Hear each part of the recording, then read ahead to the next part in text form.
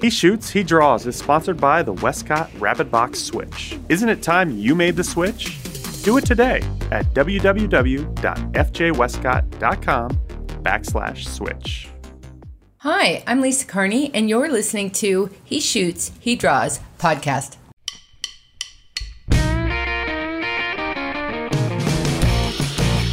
Welcome to the He Shoots, He Draws podcast, the show about photography and design, with your hosts Glyn Dewis and Dave Clayton. Hello and welcome back, and thanks for joining us here on the He Shoots, He Draws podcast. As usual, it's me, your host, Dave Clayton, and the other fella. Hello, mate. Dewis. Hello, mate. It's so good every week we do these interviews, and I know we must sound like a broken record, but once again, I know, such an awesome guest. And you will have heard at the beginning, she introduced herself, Lisa Carney. Some of you may not know her. We've only known her a couple of years, but in fact, you met her first. Yeah, I met her at the Tiki Max, which is kind of like the event that a mutual friend of ours, Kevin Stolmeyer, organises, which is on prior to the main event kicking off in the States at Adobe Max. Yeah. And it was kind of like just an evening thing. I'd seen Lisa doing her work I'd seen her doing classes on Creative Live. And then I'm at Tiki Max, sat next to Alan Hess having a cheeky drink. And then there she was. And I was like, and I actually was nervous. I was like, oh my God, that's Lisa Carney. And Alan says, yeah, that's Lisa. And next thing you know, she's come over and she was an absolute darling. I mean, you were just saying before we started recording this intro, for what she does, which in layman's terms, she's the person that does all the retouching and finishing on the big movies that are out there from Hollywood. I mean, she has got an incredible portfolio. So she's look got at her website. You'll see on lisacarney.com. We'll put a link in, but when you look through, you will know so much of the work she's done. Yeah, absolutely, yeah. So she's got every right to be somebody that could be kind of like, check me out. Couldn't be further from the truth. She is so down. That's what I love about her. She's just so down to earth. Just a massive talent, but just so down to earth. Yeah. She reminded me of when we first met Aaron Blaise. Yes. It's where, you sat there chatting, you get to know someone, and then you actually realise what they do and their background. And it's like so lovely that that we've been quite lucky that everyone we've interviewed we have a great relationship with, or there's one or two people we've never met but they've still turned out to be nice. But you couldn't get any more down to earth, and so and it's an intelligence. It's like an emotional intelligence she has. She's so confident but so friendly. And that's what I love about when I got introduced to her and met her, and kind of say, oh, this is Lisa who does the movie posters, and you look at her work and it's like, oh my God, as a graphic designer, that's one of those perfect jobs. Well, it's a great chat. Really, just finished now. It's going to be roughly about an hour, I guess. Yeah, but we covered so much, Dave. I mean, we both sat here with pieces of paper with so much stuff that we wanted to speak to Lisa about, but we covered loads. We've even covered like design. We've talked about how on earth did you get involved? How did you get to the point where you're actually doing posters for the movie industry? Yeah. So we talked about that. And maintain it and stay in the industry for this long. Exactly, yeah. But we talked about failure. I mean, there was so much that we covered. I mean, I don't want this intro to go on too long. I want people to get into this because it is just a corker. It really is. Yeah. I think let's just we don't need to talk anymore because our guest just we're standing in the shadow of this one. So let's hand it over, Glyn. Let's do the usual and let's jump into the episode. Yeah, let's go for it. Let's go for it. So I'll go with Lisa. Who are you? Who am I? I am an entertainment advertising finisher. Ooh. Print finisher and beauty retoucher. Isn't that exciting? Very. I like that. I was thought you were going to say I'm like a Hollywood movie poster creator extraordinaire, blah blah blah. But no, got to keep that. We're going to get into that because that is actually what you are. I am, yes, but you don't say that in Hollywood. We never say what we really are, do we? Ever. All right. Well, listen, I've kind of known of you a couple of years. We met just over a year ago, I guess it was, when we were at my first Adobe Max. And I got to say, I was nervous meeting you, although Alan Hess kind of helped me because it was at the Tiki Max. The reason I was nervous was I got to know of you. I saw you on Creative Live. I brought your class. And then I'm at Tiki Max having a cheeky drink with Alan. And then you're there and I'm like, oh my God, that's that Lisa Carney. And then you just came over and started talking. Like, she's really cool. Oh, well, thank you. That's really nice. So I thank Alan for the introduction. Awesome. Alan's great. Well, and I have to tell you, I was completely impressed when I saw you at Adobe Max. Completely impressed. Wow, thank you very much. Yeah, it was really a great session. I remember it, and there was some stuff you taught that I was like, well, holy shit, I didn't know I should do that. Isn't that amazing? I'm so glad I'm recording this. I'm going to keep that forever. Yeah. Oh, yeah. Well, and I think it's one of those things, like many of us, we work in a vacuum. You know what I mean? Yeah. And totally, yeah. Then we see someone else do a step, and it was a really basic thing you had done, but it was just a technique I'd never considered. And I was like, well, my God.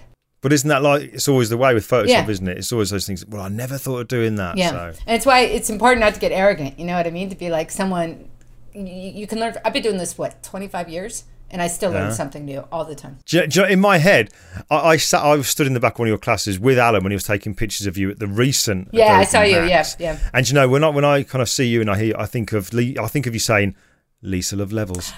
Yeah, because I wanted to remember. You know, these poor kids. And I do remember. See, it works. See, you got to get some kind of I don't know if it's nomenclature or what the word is, but there's so much to learn. There's too much. Yeah. So you got to give them a little click to. Oh yeah, Lisa said something about levels. What was? Oh, L.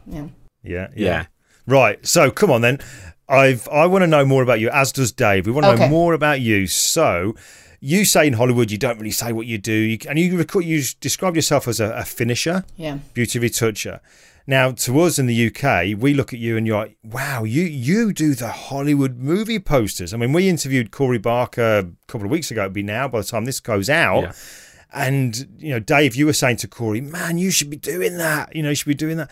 How did you, where did it all start? All right. When did you pick up Photoshop and how on earth did you end up doing what you're doing now with these Hollywood movie posters? All right, I will tell you how I started. And there is no one singular path, which is kind of the cool thing. Anybody could do it. Anybody, which is kind of exciting. So I grew up here. I'm from Southern California.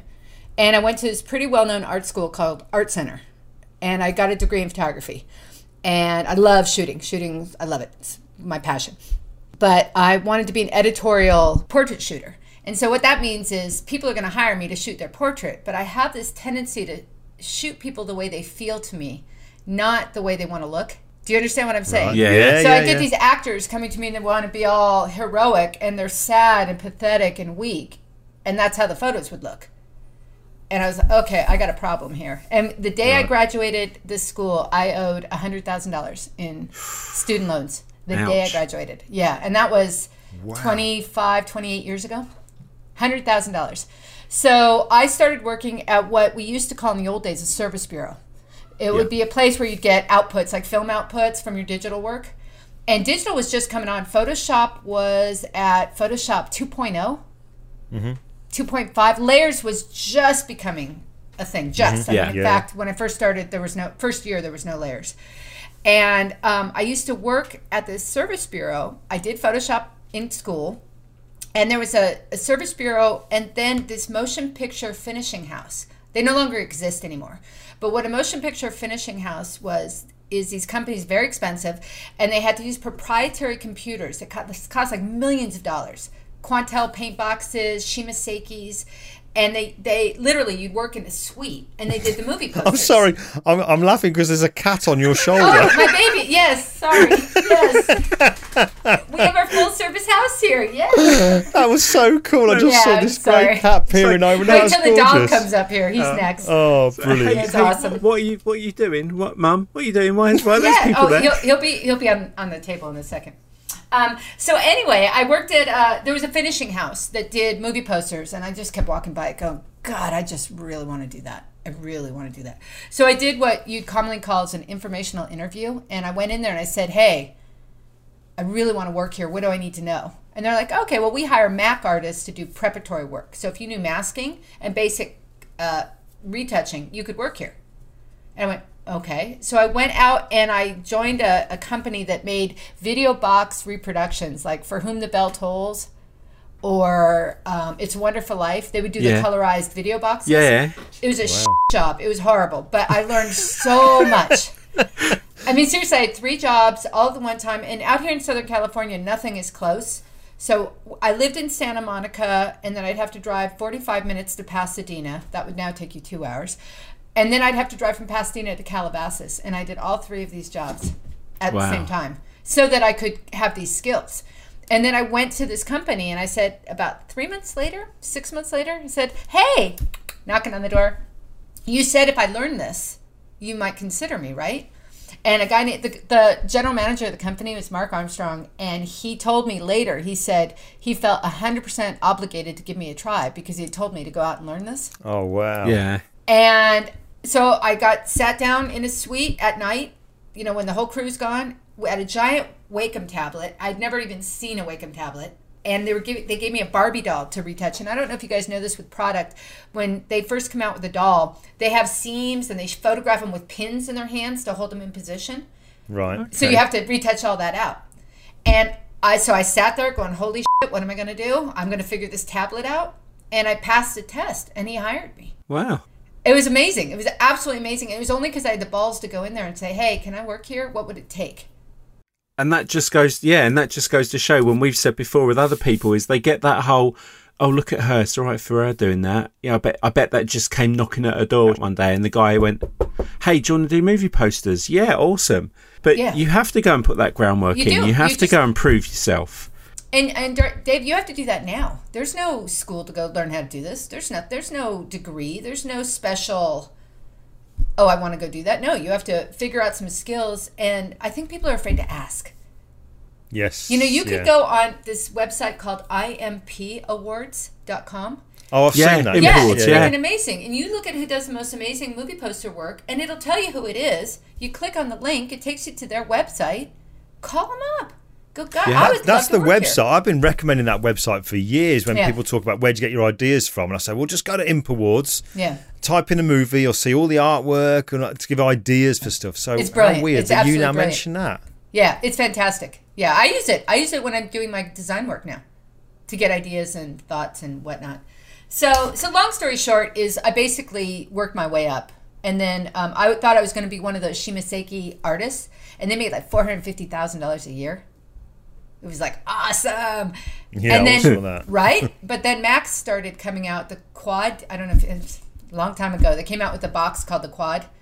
And that's when Macintosh. Yeah, I remember that. Yeah, a long time ago. But that's when it all of a sudden started shifting and it became like, oh, you don't need to have $1 million computer to do these.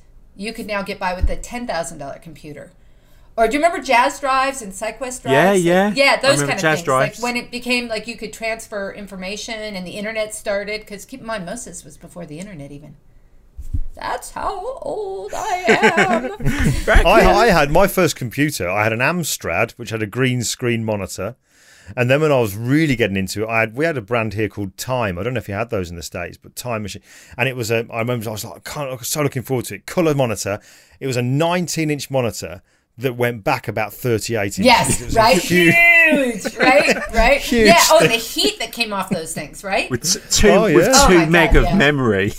Yeah, right? Yeah, two men had to bring it in for me. That explains why so many people are infertile and our brains are all fried, those darn monitors. So, but anyway, so yeah, that was a good almost 30 years ago. So you started Lit. So when you started then, you were at the very beginning of the digital age. So at that point, you are coming into it that early. Were you working with people that had done it non-digitally? Analog. Absolutely. Yeah. Cut and paste. Painting. Yeah. And in fact, there's still some of those creative directors around, and they're brilliant because when you're designing with them, and if you're doing the work for them, because often some of them, their hand skills in the computer aren't super, but their design ideas are amazing. If they tell you reduce that 8.5%, it is exactly 8.5% because they're the people who used to do it on a Xerox machine. Do you know what I mean? You'd have to do your reduction, then you cut and paste and then shoot it. Yeah. And then we did a lot of film. People would shoot film and you'd scan it and design with that. Right. You know, no, iPhones didn't exist. Digital photography was just beginning. All that, yeah.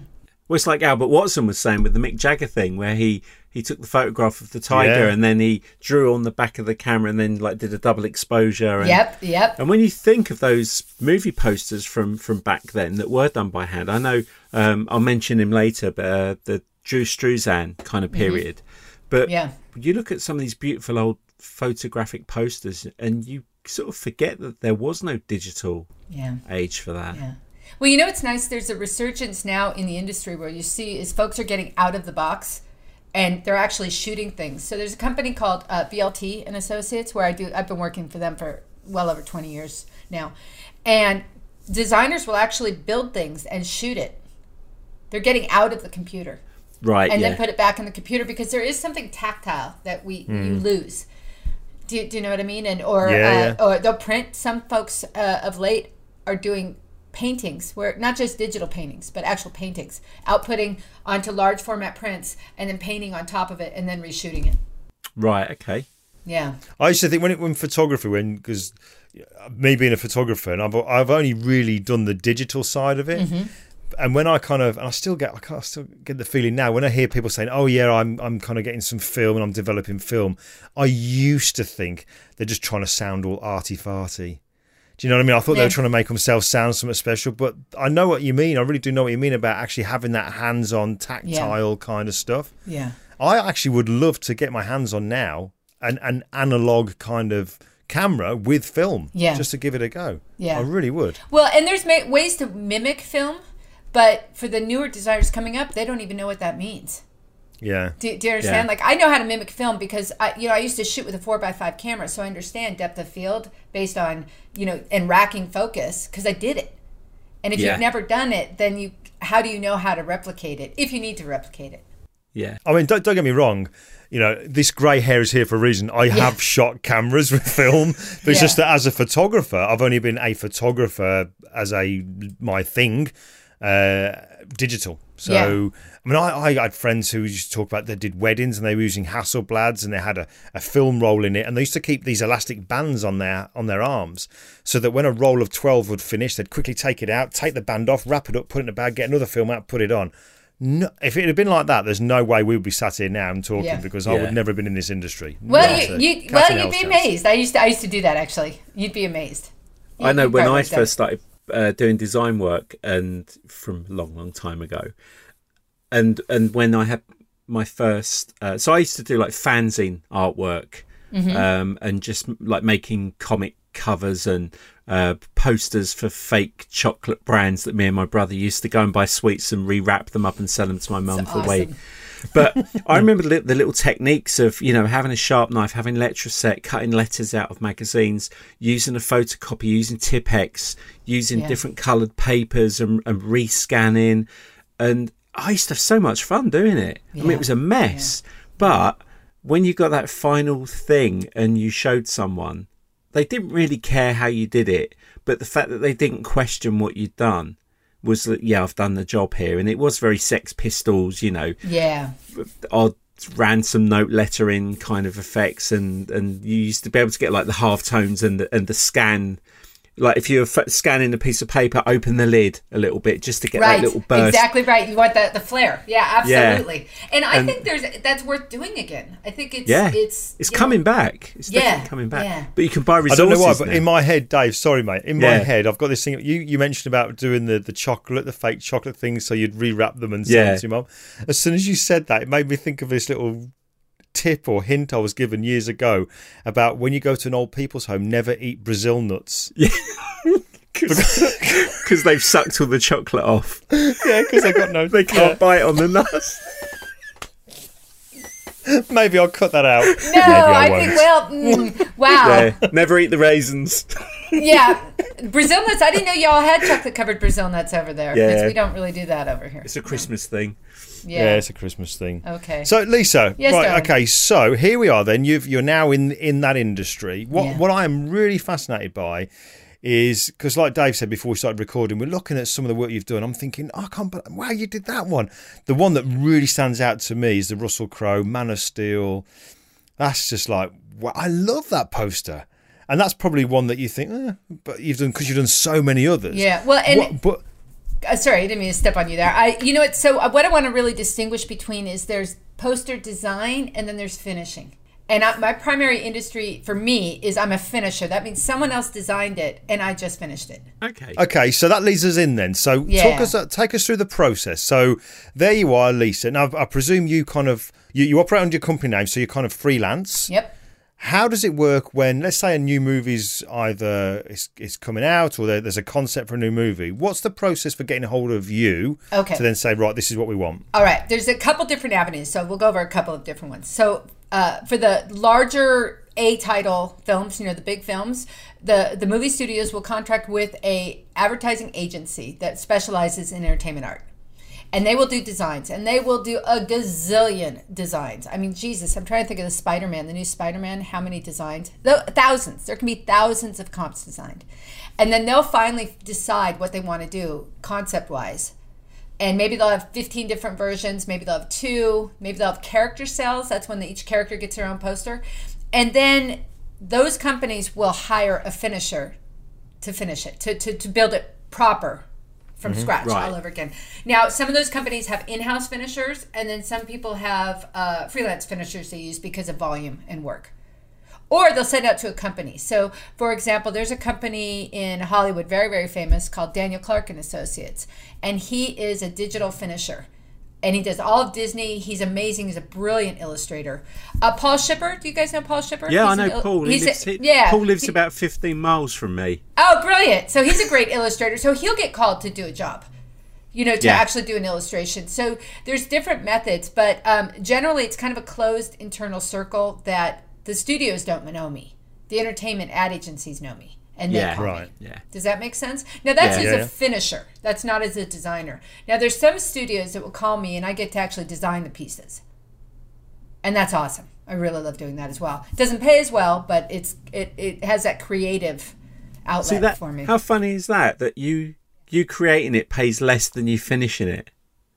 It is a hugely important issue to discuss, I think, for people who want to get into this, because there's a couple reasons about that. First of all, when you're an art director, you're kind of low on the pay scale and high on the hours scale. So you're working long hours. Yeah. But if you can hang in there and really hone your skills, and you can become a creative director, which means you'll make bank. But the faster way to make a better living is to be a finisher. Finishers make 3 to 4 times what a designer makes. Wow. And you have to have mad Photoshop skills. You have to be really good. It's a craft. But creatively, it's not that fulfilling. So do you deal mostly as a finisher? Like at the moment, I was going through picking shows that I liked, and my secret one is Grey's Anatomy. But for the manly thing, I'm looking at Tom Clancy's Patriot Games, Jack Ryan. Right. So there you've got 4 posters with John Krasinski, and you've got 4 different backgrounds, 4 poses, the text. It with that particular poster, then are you issued with the layers, and they just go, right, make this usable, make this public? Yeah. So yes, that's exactly right. And that was done by a company called Iconisys, that designed by them. Yeah. And then hopefully, depending on the client, now that was for Amazon. So with Amazon, there's more leeway to make it better, to actually use your craft and make it look better. Meaning, if they didn't resolve the smoke behind his head, say, can I bring out some more detail? Can I paint that? Can I change that and enhance it? But on theatrical work, you can't do it. So many people have signed off on that poster. So many lawyers, producers, actors. You don't dare change it. So someone's arm might be too small or weird. You don't dare touch it.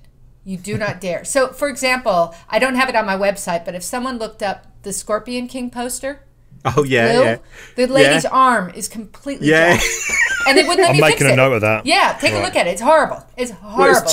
Well, Tomb Raider just got blasted recently, didn't it? Because her neck was too long and her head was going back too unnaturally. And that was something I wanted to ask you was, please take this the right way.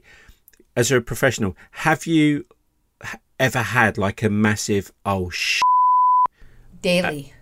Really? Daily. I mean, by like a public, like it's gone out and you've looked at it and gone, shit, do I mention it? Yeah, it happens all the time. I do mention it. It's just you have to respect who's paying you, and you do what they want. And if that's what they want, okay. Painful, but okay. But I will tell you, gentlemen, that's why I do retouching for a living. I love it, but my soul is not corrupted if something goes wrong. Like my photography, that's my soul. That's mine. This is not. So if the Scorpion King poster comes out and her arm is tweaked and it's wrong, I'm embarrassed. I'm embarrassed that I touched it, and I won't tell anybody. But how does the actual process work, Lisa? So they'll kind of say to you, like Dave said there, here's this package. How do they tell you this is what we want? How does that kind of Okay, great. And that's an excellent question. So anymore, back in the old days, people did Xeroxes, right? And drawings. So you had leeway to make changes. Well, now everyone's Photoshop skills are pretty decent. So the studio signs off on a comp that's already designed. It's small, it's low res. So I already know what they're looking for because it's done. It's just done small. And what that will mean also is a lot of details aren't dealt with. Hair edges, like do you want flowing hair or do you want helmet head? Do you know what I mean? And so that's where you have artistic leeway, is to actually finish stuff that no one looked at. And then keep in mind, in our industry, and I don't want to be a bummer, but I think it's good to talk about the realities of the work world. These kids that are doing these design work, my God, they're working on 7 movies. They're working 12 to 14 hours a day. They're exhausted. No wonder that hand wasn't resolved in the poster. Yeah. Right. They got too much to do. And then it comes down to finishing, and we want to make it better, but every lawyer and their mother has signed off on it, and no one wants to change it. Don't change it. Don't change it. They're too afraid. There's a lot of fear in that. I will tell you, the big budget movies are not that fun to work on. The independent film, smaller budget, are great to work on because no one's locked in. Well, look at Spider-Man last year, Homecoming, where they said it got absolutely battered. And they said that all the small ones of Spider-Man kind of just laying on his back by the river, they loved them. But when they did the main one, they did that whole thing where they do all the heads, and they just basically tried to fit everybody in the film in this, and it just looked so unnatural. And I listened to a podcast, and they said, unfortunately, there's someone out there designed that. We don't know who. It was probably someone probably designed it well. A designer designed it, and a committee kicked the shit out of it. That is 100% accurate, Dave. 100% accurate. So what happens is, and you got to know that if you want to go into this industry, that, and I got my hats off to these designers because they pour their heart and soul. They make the most beautiful stuff, and then some producer, non-artistic person is, George's head needs to be 4 times bigger, and hey, let's add the horse in the back, and a castle would be fantastic in this. And you smile and you take the paycheck and you do what they ask, and you keep the beautiful one for your portfolio. And even though they're kind of in the industry, the people making these requests, do they still think there's that magic button in Photoshop that just does it? Yeah, there's. I mean, I will tell you, even not those producers, I will say other photographers even think there's some magic button. I'm going to tell you a story once. This is a pre 9/11. And we were doing a TV Guide ad. I don't know if y'all have that in the UK. I know it's TV Guide. Yeah. I know what it is. It used to be a really big deal in America. Big deal before 9/11. It's very small, wasn't it? Like, very small. Yeah, exactly right. Less than A5. Exactly, tiny. And it was a big deal. Like one ad was $100,000. One little black and white ad in there per issue. Wow. Yeah. So we did a Miss America ad. It came out great. It's one of my favorite ones we ever did. The ladies were all dogpiling to get to the crown, like full on fighting. It was fantastic. And of course, they don't know who's in Miss America. You have to shoot just models because you're doing the ad before it actually happens. And one of the head people at the ad agency said, "Oh, this is fantastic, but just can you have everyone turned around?" Because they shot it with everyone's back of their head because they didn't know who was going to be in it, so they just had to pick generic women. And he said, "This is great. Just turn everyone around." I've got to tell you, I used to, quite a while ago, I used to teach like the security services how to use Photoshop to enhance CCTV still images and stuff like that. And I went to their offices expecting it to be sort of like something off Minority Report with all these screens where they're using their hands. Not at all. They were all using like Photoshop versions that were maybe 3-4 years, prior to what we're currently using. And I remember this one guy, I'm kind of showing them how to enhance detail so you can start to recognize faces and stuff like that. And this guy says to me, "Oh, I've got a file here. Can you work on this one?" So I put it in my computer, and it's an actual still image from CCTV at night, looking down from a building line to the back of a car. So in the car, you can just see the silhouette of somebody's head. They're facing forward, and the car lights are on and what have you. And he says to me, "Can you turn him around so we can identify from the front. No. Yeah. And these are the people protecting your streets. Fantastic, right? Yeah. It's like, oh my Lord, they really did. Gentlemen, I will tell you, you would be shocked how ignorant people are, and any more people think, oh, can't you just push a button and make that happen? And it's not accurate. And that's a creative industry thing, isn't it? Is that what we do? What you do is critical. It's that whole thing of judge. This poster is a major part of somebody looking at it and thinking, "Well, I really want to watch that." It's one of the most important jobs, and yet in the creative industry, your role as a designer is kind of knock that out. Just knock it out. Yeah. But you do it wrong, you'll know about it. How much of obviously, by the time, what Glyn was saying, by the time it gets to you, so say we're looking at something like the next Marvel film, Avengers 4. Nobody knows anything about it. Are you like constantly under NDA all the time? You have to be careful where you save it, when you send it, how you email it back. Yeah. So let me explain a little bit about how the security system works. And that, again, changed all post 9/11 as well. So everything is NDA. My whole life is NDA. Everything. Most studios, you can't even work off-site. So I can't work from my home studio. I have to go in. These places you have to turn in your cell phones. You can't have your cell phone. There's no internet connection. The movie titles are all fake made-up names. Blue Butterfly will be what they call the next Spider-Man. That's an example. It's not accurate, but everything's NDA, completely, 100%. Wow, because I know my nephew's a retoucher in London, and he's a damn good one as well, Paul. And he worked on the Stella McCartney Olympic, when the games were over in London. Yeah, for the uniforms, yeah. Yeah, and he had to work in a room that was, he said, like a safe. They had to have locked boxes over the tops of the computers and the printers, and you had to go and get authorization to print something off, and you were escorted to the printer and taken it. And because it was all this secret for this big launch, and it's and staggering, isn't it? Yeah, a lot of this work, he says, it's just Apple phones, the iPhones, the new adverts for that. Oh my Lord, good Lord, and we're making landfill. Yeah, we're making landfill, and there's so much security around it. I find it a bit amusing, man. I understand the marketing reasons for it and all the money involved, but I feel like there's kind of a loss of perspective on it. Yeah, because once the next film comes along, it's forgotten. Something going back to the Imp Awards, because we could go so off track here because I've got a million questions. But going back to the Imp Awards, something that I did in my Photoshop World class last year, and I nicked it from Glyn. It was when we talk about copying. And and people go, you mustn't copy. And one of the examples we both showed about copying was we pull up all the movie posters that look exactly the same, shot through the legs, turning back, the man standing running down the dark alley. Yeah. I guess as a creative, I think I know the answer to this is you get told this film has to be two people looking through a pair of open legs, or a man and a woman back to back. And I guess you just have to do it, don't you? Well, and you got to remember, honey, who's deciding what the look is? It's marketers at the studio. So what will happen is designers, we will give them what they asked for, give them what we think they really want to ask for, and then we'll give them what they think they should have asked for. Yeah. And you cross your fingers and pray it gets through. And, we have a visual vernacular that we're used to with movies. The Harry Potter films, they all have the same look.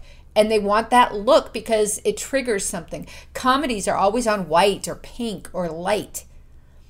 So you're kind of responding to society's visual cues as well. But as artists, we're always trying to push those boundaries, aren't we? And trying to do something different.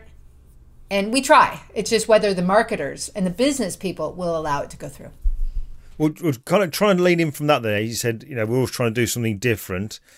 Somebody who is at the top of their game, because you're doing what you're doing. This is the real deal.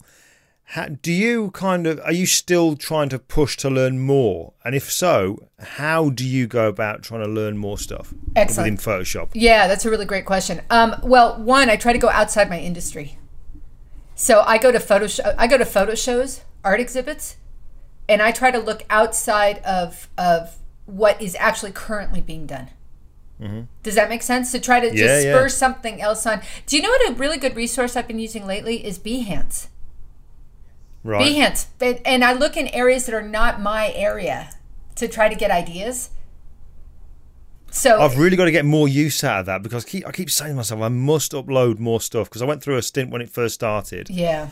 And I just haven't, so I really have got to get more on there. People tend to fall in two camps as well. They either go, I don't like to look at anything because I don't want to be influenced, or I like to look at everything because I want to make sure I don't end up spending hours on something and then someone goes, oh yeah, that looks exactly like that poster. Yeah.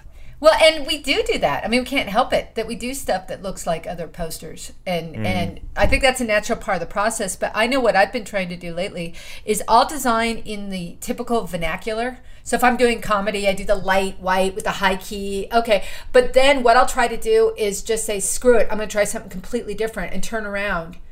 And I might look at some art from Brazil or old photography or paintings. I like to look at paintings a lot.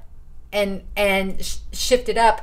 Now, chances are the client's going to pick the white light comedy because it's what they're familiar with, but it doesn't mean I have to stop creating the different looks. Yeah, I've got to ask a cheesy question, because we're going to go into a segment in a minute, Dave. I think now's about time. But before we do, I've got to ask the obvious question: what's your favourite movie poster that you've worked on? I was going to ask. What one would you hang on if someone said you have to hang a piece of your work on your wall in your home that defined your job, that's the piece of work I'm most proud of? Yes, Criminy, that is a really tough question. I will tell you, nothing that's been published. Okay. Meaning, and what I mean by that is I've had posters I've designed that I really dug and they didn't get picked. So for example, they did a rebranding of the movie Whiplash. Did you see it? Oh, I love that movie. Yeah, it's a great film. Oh, great film. The design agency that came to me was hired by Sony Classics to do the rebranding. And I was told to make it a warm, like father-son, warm poster, which is 100% not what that movie is about. And I watched the movie. That was a kiss of death. I shouldn't have watched the movie because it's very dark and angry and I came up with some stuff that I think I really digged. And they didn't want it because they didn't want to sell the movie that way. So oddly, and I'm going to tell you, gentlemen, that's why I don't design primarily for a living, because it would kill my soul. I'd be crushed. So I design often, but it's not my main living. That way I can continue and not feel like my heart's been kicked out of it, because I'm not personally strong enough to let it go. So would you say that, I've got to be careful how I word this because this is your industry, your job. Is some of what you have to do polishing turds? Oh, 100%. Yeah, absolutely. But I polish really well. I'm a good turd polisher. You roll it in glitter as well. Yes, I love glitter. And I gotta say, I love Photoshop. I love working in Photoshop, and I love having a piece of crap original where I've got to really try to clean this up and make it look as good as I can. I feel like I'm kind of like a car mechanic at times. Do you know what I mean? And I'm cleaning out the engine, and I can only get it as good as it's going to get, but it's a real challenge, and I love it. I was going to say, do you really love the challenge of like a difficult cutout? How am I going to work this out? How am I going to do that? Cutting a mask is one of the greatest joys of my life. Don't tell it. It's so embarrassing. Wow. Like, I absolutely love it. I get into a Zen thing, or skin retouching, like beauty retouching. Love it. And if I do my job right, no one can tell I did it. You know, no one looks at it and goes, wow, that's amazing. They're looking at the picture. They're not looking at my work. Does that make sense? Totally, And so it's a weird dichotomy, because I'll work really hard, and if I work properly and I do my job right, no one knows I did it. Yeah, I'm invisible.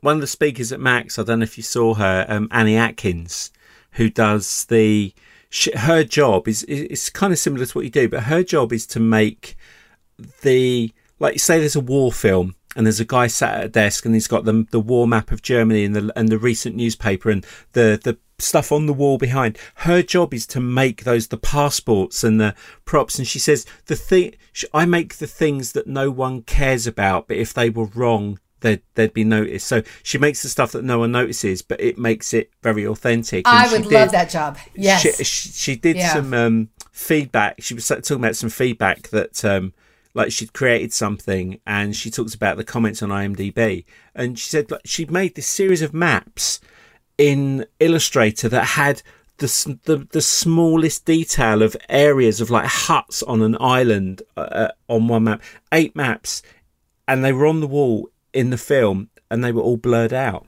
because depth of field. But she said they had to be as authentic as possible because they just had to look like they were actual maps. And she said, you know, she gets paid for it. She doesn't care. They're just the things. Like, so in looking at some of the posters, there are props and things there. They make it authentic. Your job is to like give it authenticity and make it believable. But I mean, the amount that I think is it PSD Disasters or one of those sites where where they have movie posters where there are 2 men's bodies and they go, oh yeah, that's going to be Robert De Niro and that's going to be Al Pacino. They're not available for the shoot. Here's their heads.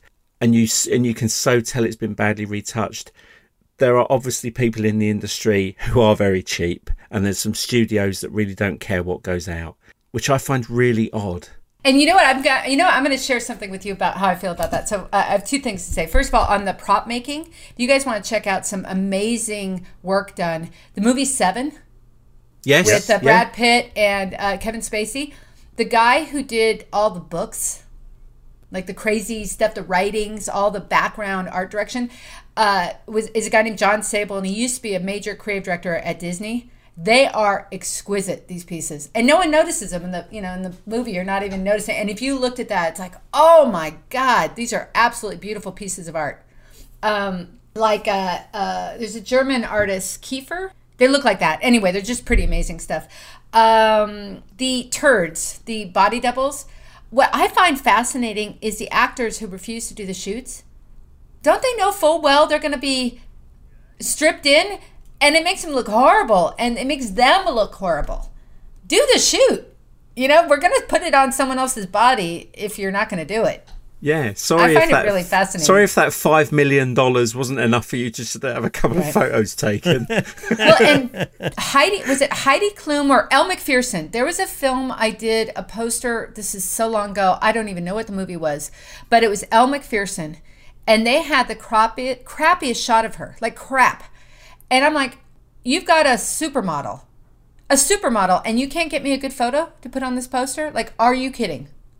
Are you absolutely kidding? And they wouldn't buy one, wouldn't get one, whatever. And it's horrible. And that's when you call Paul Shipper and go, mate, can we draw this? So do you know Kyle Lambert as well? Have you come across Kyle? So Kyle's English, but he lives in LA. He's like most people who want to be an actor. They like do the whole thing. I've got to move to Hollywood to become an actor. Kyle is in the same field as Paul Shipper and Drew Struzan. In fact, when Drew Struzan had his recent like anniversary thing, Kyle did the poster for it for Drew. And Kyle did all the Stranger Things posters for series 1 and series 2, and Timeless, the new TV show. And this is going off track, but this is stuff that fascinates me because it all comes back to the artwork. If you Google or go on YouTube and look up Morgan Freeman drawn on the iPad. Oh, I've seen it. Right, that's Kyle. Oh wow, okay. That really realistic picture, and that's his industry now. And when you watch the work they have to do, and going back to Drew Struzan, if you're listening and you don't know Drew, Google him. Because I've got both of his books, and he did all like Raiders of the Lost Ark. He's a master. I think John Alvin was the other guy that he did E.T. Dave, how do you spell his surname? Struzan. Drew Struzan. He did Back to the Future. All those old hand painted films, which and Drew painted them. He'd have a canvas and he'd draw them. Now, whereas Kyle does it all on the iPad. And this is finished artwork. This is used. All the Stranger Things was all done on an iPad. Yeah, isn't that amazing? It's incredible. It's sick. There was a show on HBO, Transparent, and BLT did something really cool. They hired traditional artists to do paintings for a couple of seasons, and they were actually paintings done. It was fantastic. It was just great. Right, let's have this segment. We're going to bring this in because this is where we find out a lot more about you, Lisa. Oh, my. In a very quick fashion. Excellent.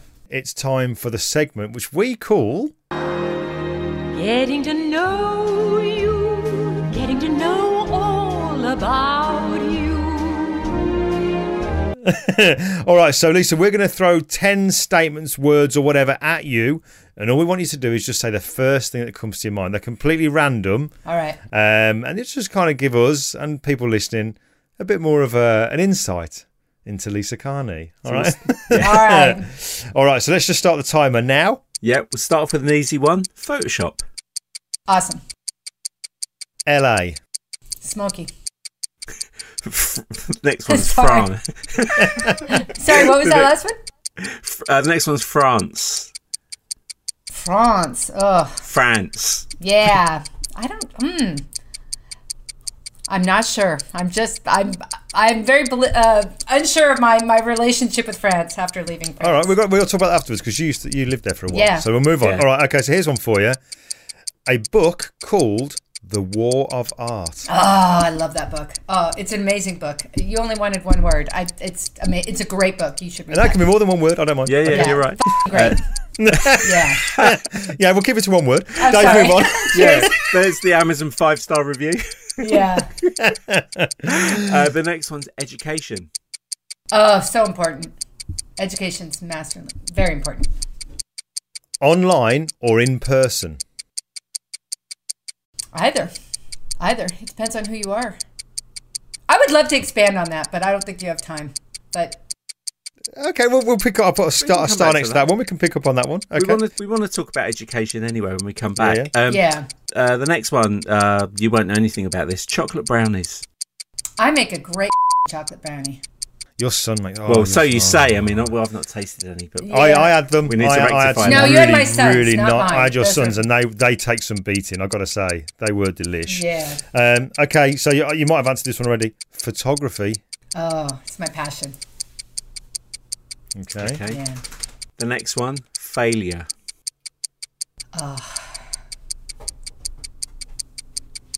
Embarrassment. Oh, But I'll put a star next to that one as well. Yeah. Yeah. Then. Okay. But it's necessary. I think the bleep button's going to be needed on this last one.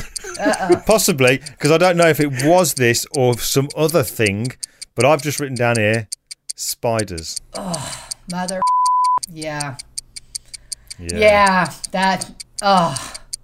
Do we have to Say explain about the spider? No, we don't. We Oh. don't. Let's just say you Hole don't like in them. my leg. Yes. Yeah, you Yeah. don't like them. Enough No. said. Okay, right. So let's stop that timer, and I'm going to retrack now. We're going to go back a little bit, and I want to Okay. speak to you. You mentioned one there, online or in person. You Yeah. want to expand on it? So, for it. personally, I prefer to do in person.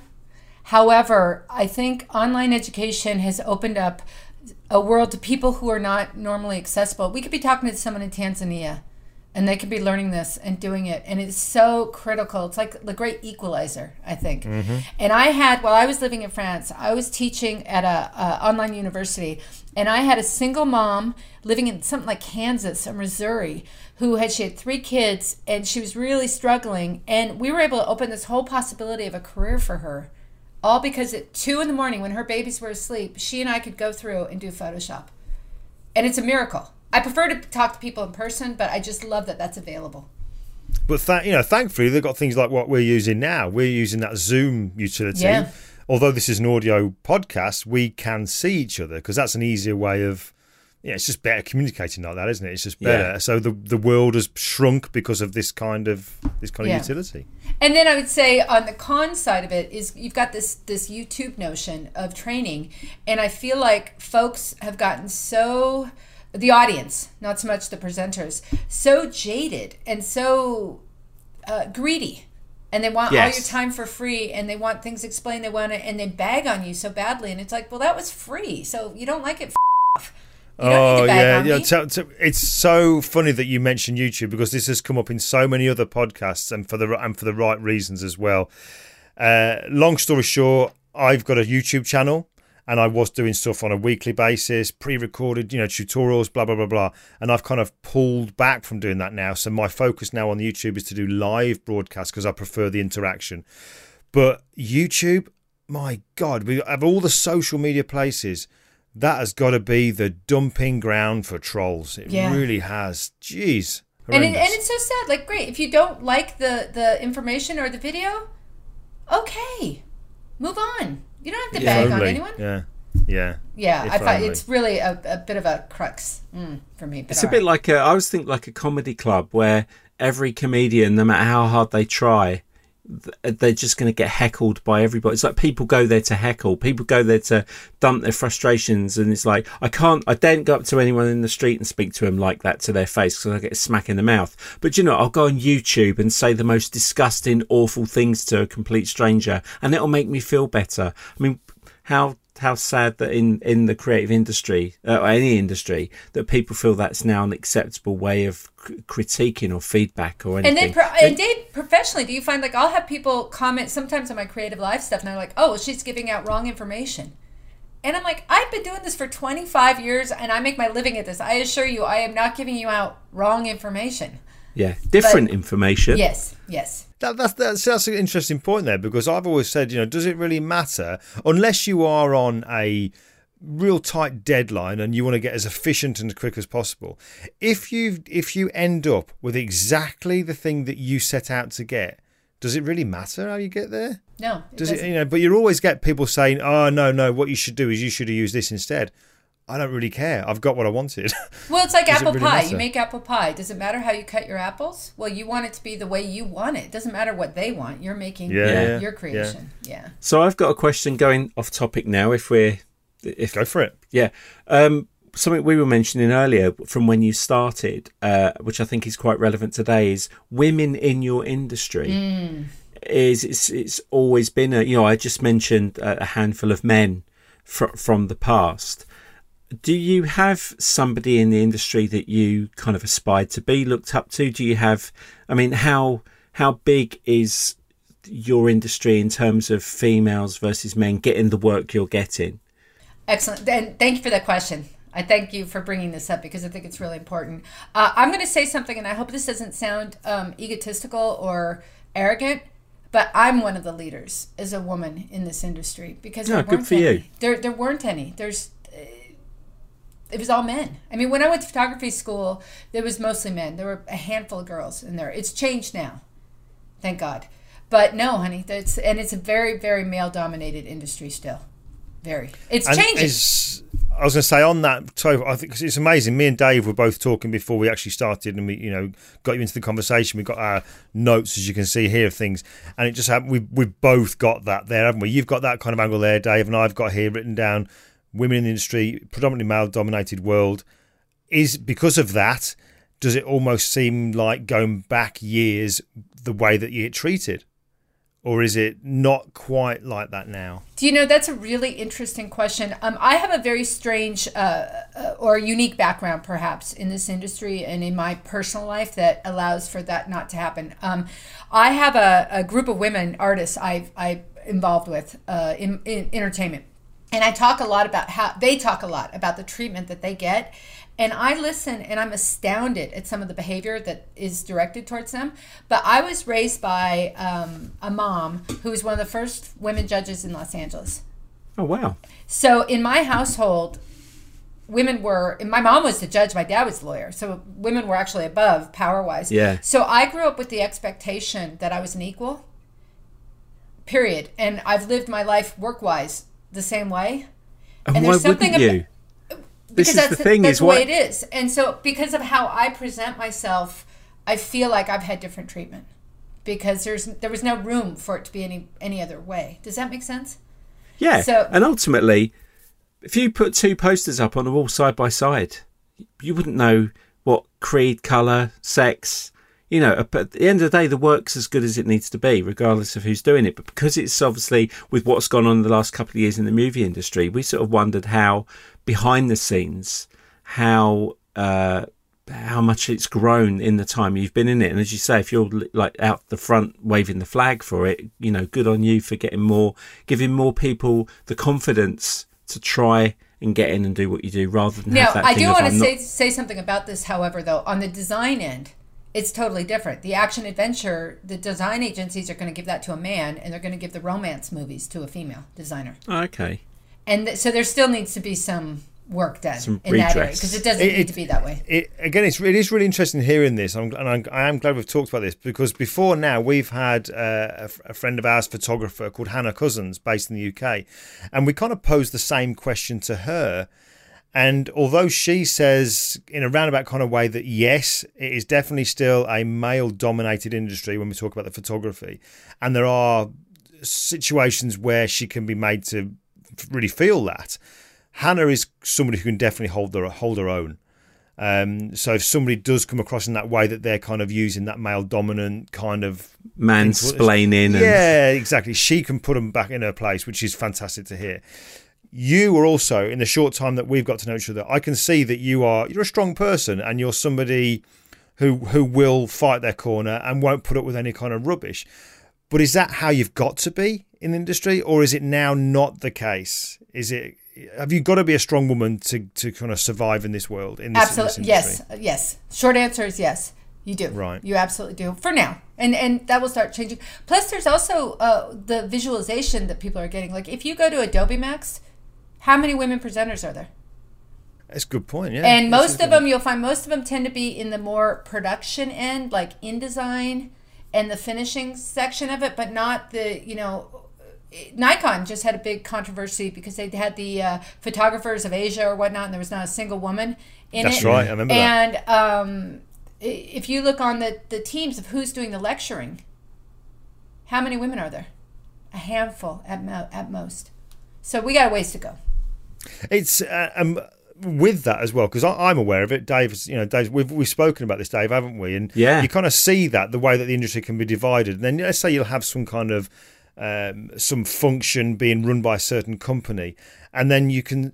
What I'm conscious of, I would hate to feel that a woman feels that she's been brought in to make the numbers up. Do you know what I mean? It's kind of like, we know we need more women, let's get a woman in. It should, because sometimes I feel that maybe I'm wrong, I don't know, but maybe I kind of put myself in their shoes thinking, do they ever feel that? Well, are they ever made to feel like that? Maybe, but we got to start somewhere, don't we? Like, for example, if I get put on a speaking circuit only because I'm a woman and they need their numbers up, well, let me rock it. Let me get out there and do the best I can, and maybe next time. But you get what my point is, Lisa. I'm saying that it shouldn't be male, female. It's like, look at that person's work. I don't care what they are, male or female. Look at that work. Look at the way that person is able to kind of portray what they do and explain it. Well, let me put it this way, and yes, dear, I do understand. I totally understand your point. However, I will assure you there are enough qualified women out there for them to find in whatever field. So if for now they need to consciously go, oh, we need a woman, and they have to consciously go, oh, we have to pick a few more women because we're out of balance, they'll find qualified women. Yeah. And maybe it's going to take that for a while. Yeah, maybe it takes that nudge to actually go out and make the effort to look rather than call on the stock. I mean, my eldest daughter, she's 10. She plays football. She plays soccer for a boys' team.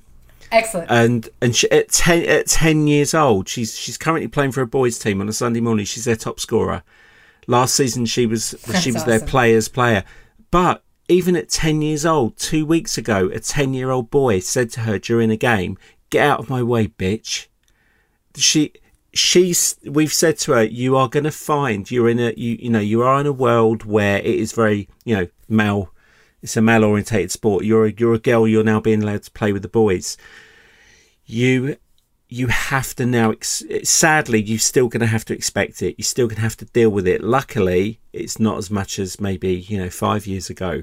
And like we said with Hannah, with yourself, with other people in the industry, it's nice now there's been a shift that, particularly, like, I love Star Trek, love Doctor Who. And you look at the new Star Trek Discovery, it's Michael Burnham, it's Sonique from Walking Dead. You've got Doctor Who is now being played by a woman. There's such a big shift now. It's actually nice to see in all walks of life the good, talented people getting the work because they're good enough, not because they're a woman. Yeah. Can I just say how cool it was though? Only going back a few weeks ago now, I was over at Dave's house. and his two girls were finishing school. So me and Dave walked to school like a couple to go and pick his girls up.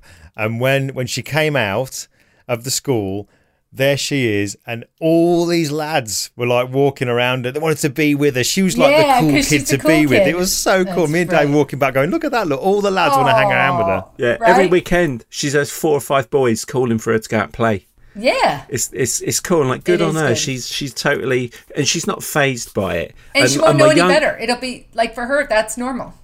And my youngest daughter, she's creative like me.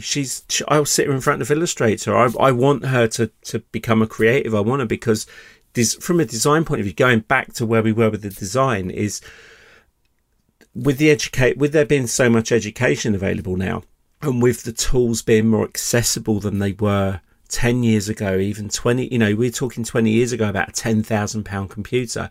Yeah, you can go and buy the new MacBook Pro.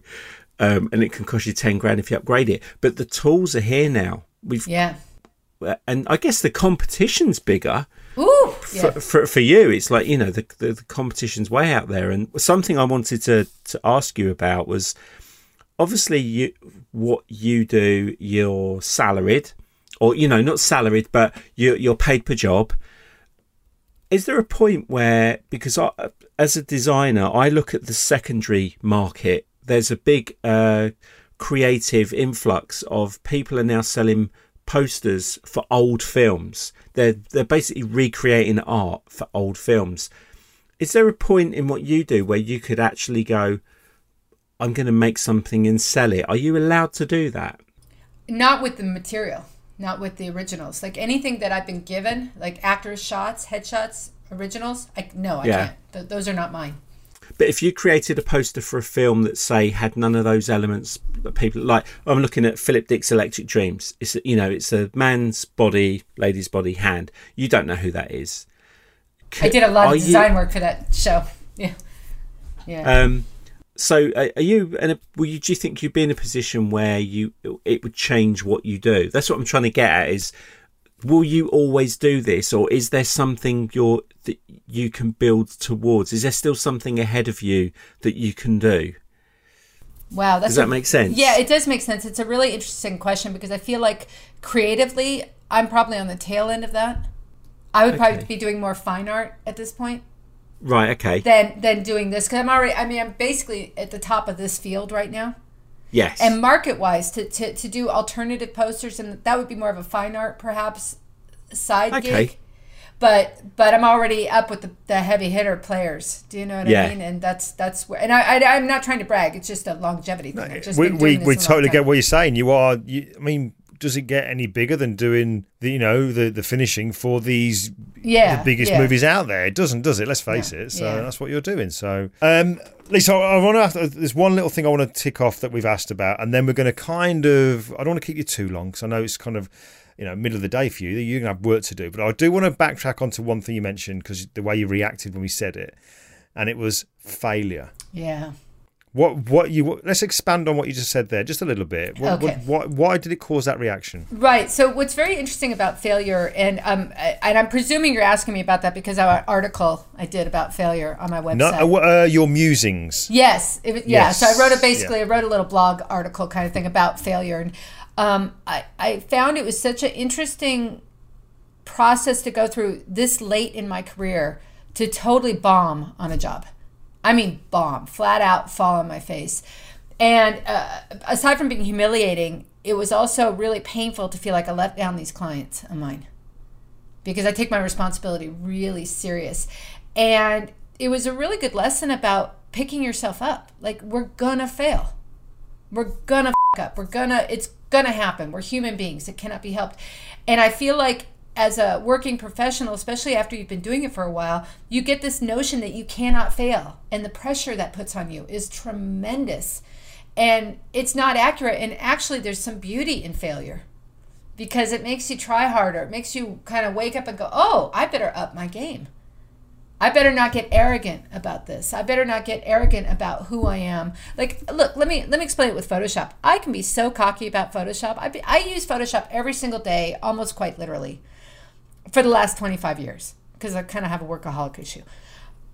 And if I walked around acting like someone just starting out can't teach me something, I'm going to become a dinosaur.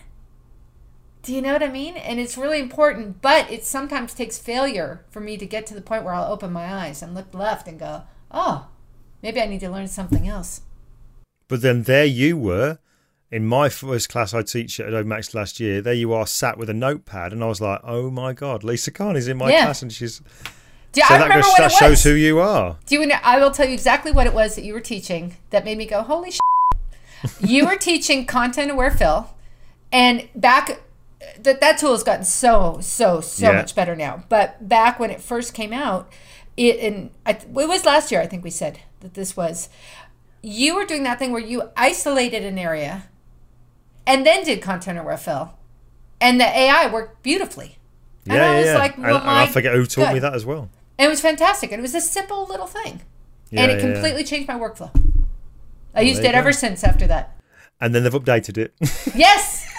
Yes, but still, and now I think because of the way you taught it that I learned, now that update makes me realize why that update was so important and how to use it better. And I'm really enjoying that update, although you know, it kind of gets a bit of getting used to, but it's good to know there's the update, but there's also that other little thing you can fall back on. That's what I love about this Photoshop, is you've just those little nuggets that can really help you out. Well, aren't you amazed, Glenn, about how you can still learn new stuff?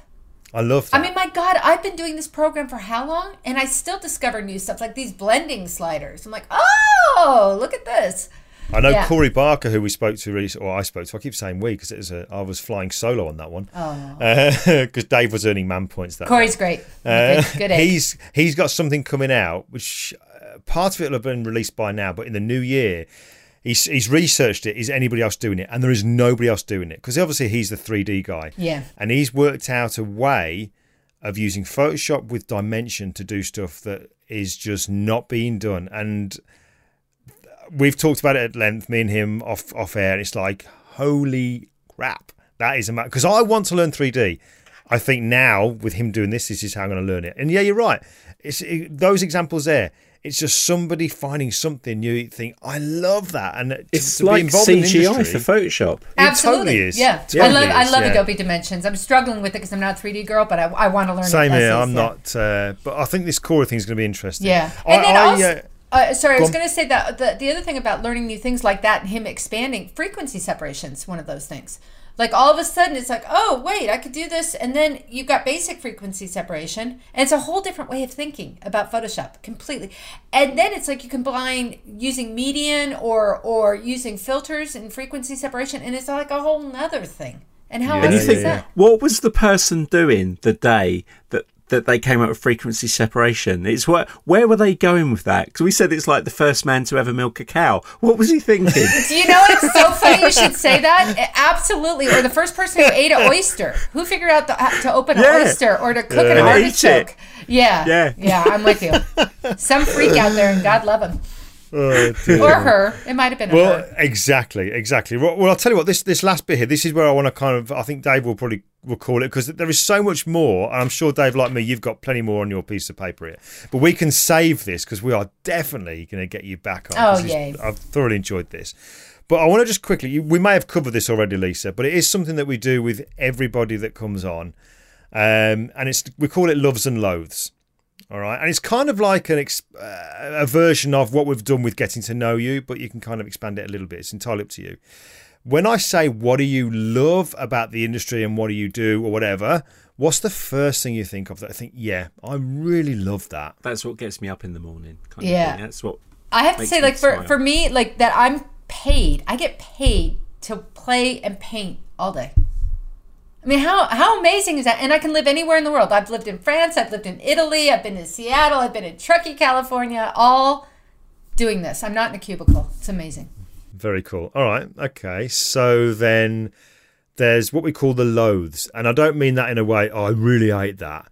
But is there anything about what you do or the industry that you think, I don't like that, I wish I could change it? Yeah. I would say how we retouch women. I hate that I look at myself and I go, oh my God, my sock neck. Or look, I'm an 8-hour job. I'm an 8-hour retouching job. And I hate that. I absolutely 100% hate that. And it's a payment for the job I do. That's the price I pay for that. Yeah. And yeah. it's kind of like, in British TV, y'all have women who are real looking and older. American TV, we don't have that. And it's that kind of thing. So I loathe that part of my job. All right. Well, Dave, I think let's call it. Yeah. Because I want to keep a lot of stuff back because I've genuinely enjoyed this. Awesome. Me too. And we have a rule now. So at the moment, we've had no repeat guests. Okay, we're coming up to episode 50. We have our first repeat guest coming up. And I think the show rule should be that the second time we have a guest on, we do the interview in person. Oh, yeah. Yes, There you go. so amazing. I like that. Yeah. All right. Well, Anyone put me who in comes the back queue, on I'll the fly show, over. Yeah. Yeah, it has to be in person. We get to have a sit down, proper chat, and talk about it a little bit more because there's I've got a billion things I could ask you. No, this is really interesting, and I really appreciate you having me on. It's not pleasure. at all. It's you giving us the time. Pleasure. I appreciate it. And I've got to say, because before I forget it, a massive thank you from me because we were both kind of going around your website today, and all of a sudden I go on one of the links, Stuff I Like. And what do I see? Saw your book. I see my book, and she's put, I love this guy. And I'm like, I said to my wife, I said, see this here? This is Lisa, the girl who does the Hollywood movies. She's got my book on her site, and she said, I love this guy. You give good information. You do. You really and I do mean this in the night. And this isn't to detract from that. But I am so proud I get to design his book covers. So when every time someone shares that book, there's there's two pages of mine and 365 of his. Right. But I get such a thrill every time he posts. I'm sure you like. Do you? There's one last thing before you go around because I like just saying about I love seeing the book cover because it's every time it's like that's my best mate's book. Yeah. And I get to work on that artwork as well. Do you still get the thrill when you see a piece of your work out in the open? Do you still stop? Oh my God, absolutely! You know my favorite thing is I did that. I'll see it. Usually, where I see it, it's at some road stop in France or Italy, and it's some video. You know how they have those DVDs of films? Yeah. And I'll be like, I did that because in America so we don't cool. see that so much. You know what I mean? Because once it's moved on, but you'll see it overseas. I saw something in Singapore. I was in Singapore on a job, and I saw some stuff, and I was like. Oh, I was brilliant. at a 7-Eleven, but who cares, Yeah. Yeah, that never goes away. Well, Lisa, thank you. From me, I guess from Dave, thank you so much. It's My been an absolute pleasure getting to know you in the short time we've known you. Thank you so much as well for coming round. I came round to your house and we had food. Dinner! And I know Dave was busy then. Dave. But yeah. No, next time. And those chocolate brownies, please tell your son they were gorgeous. I will. I absolutely will. All right, gentlemen. I look forward to seeing this when this gets out. Yes, absolutely. Brilliant. Lisa, thank you so much. Thank you. Thank you so much, Lisa. My pleasure. So, ready? 1, 2. And this is you as well, Lisa. I hear you. 1, 2, 3. Really? That was in sync? I'm a single Wow. clapper. And I am a single clapper now. Oh, God. Not a single slapper, but a single clapper. I'm so glad I'm recording right now. No one but you Brits know what that means anyway, so I'm all right.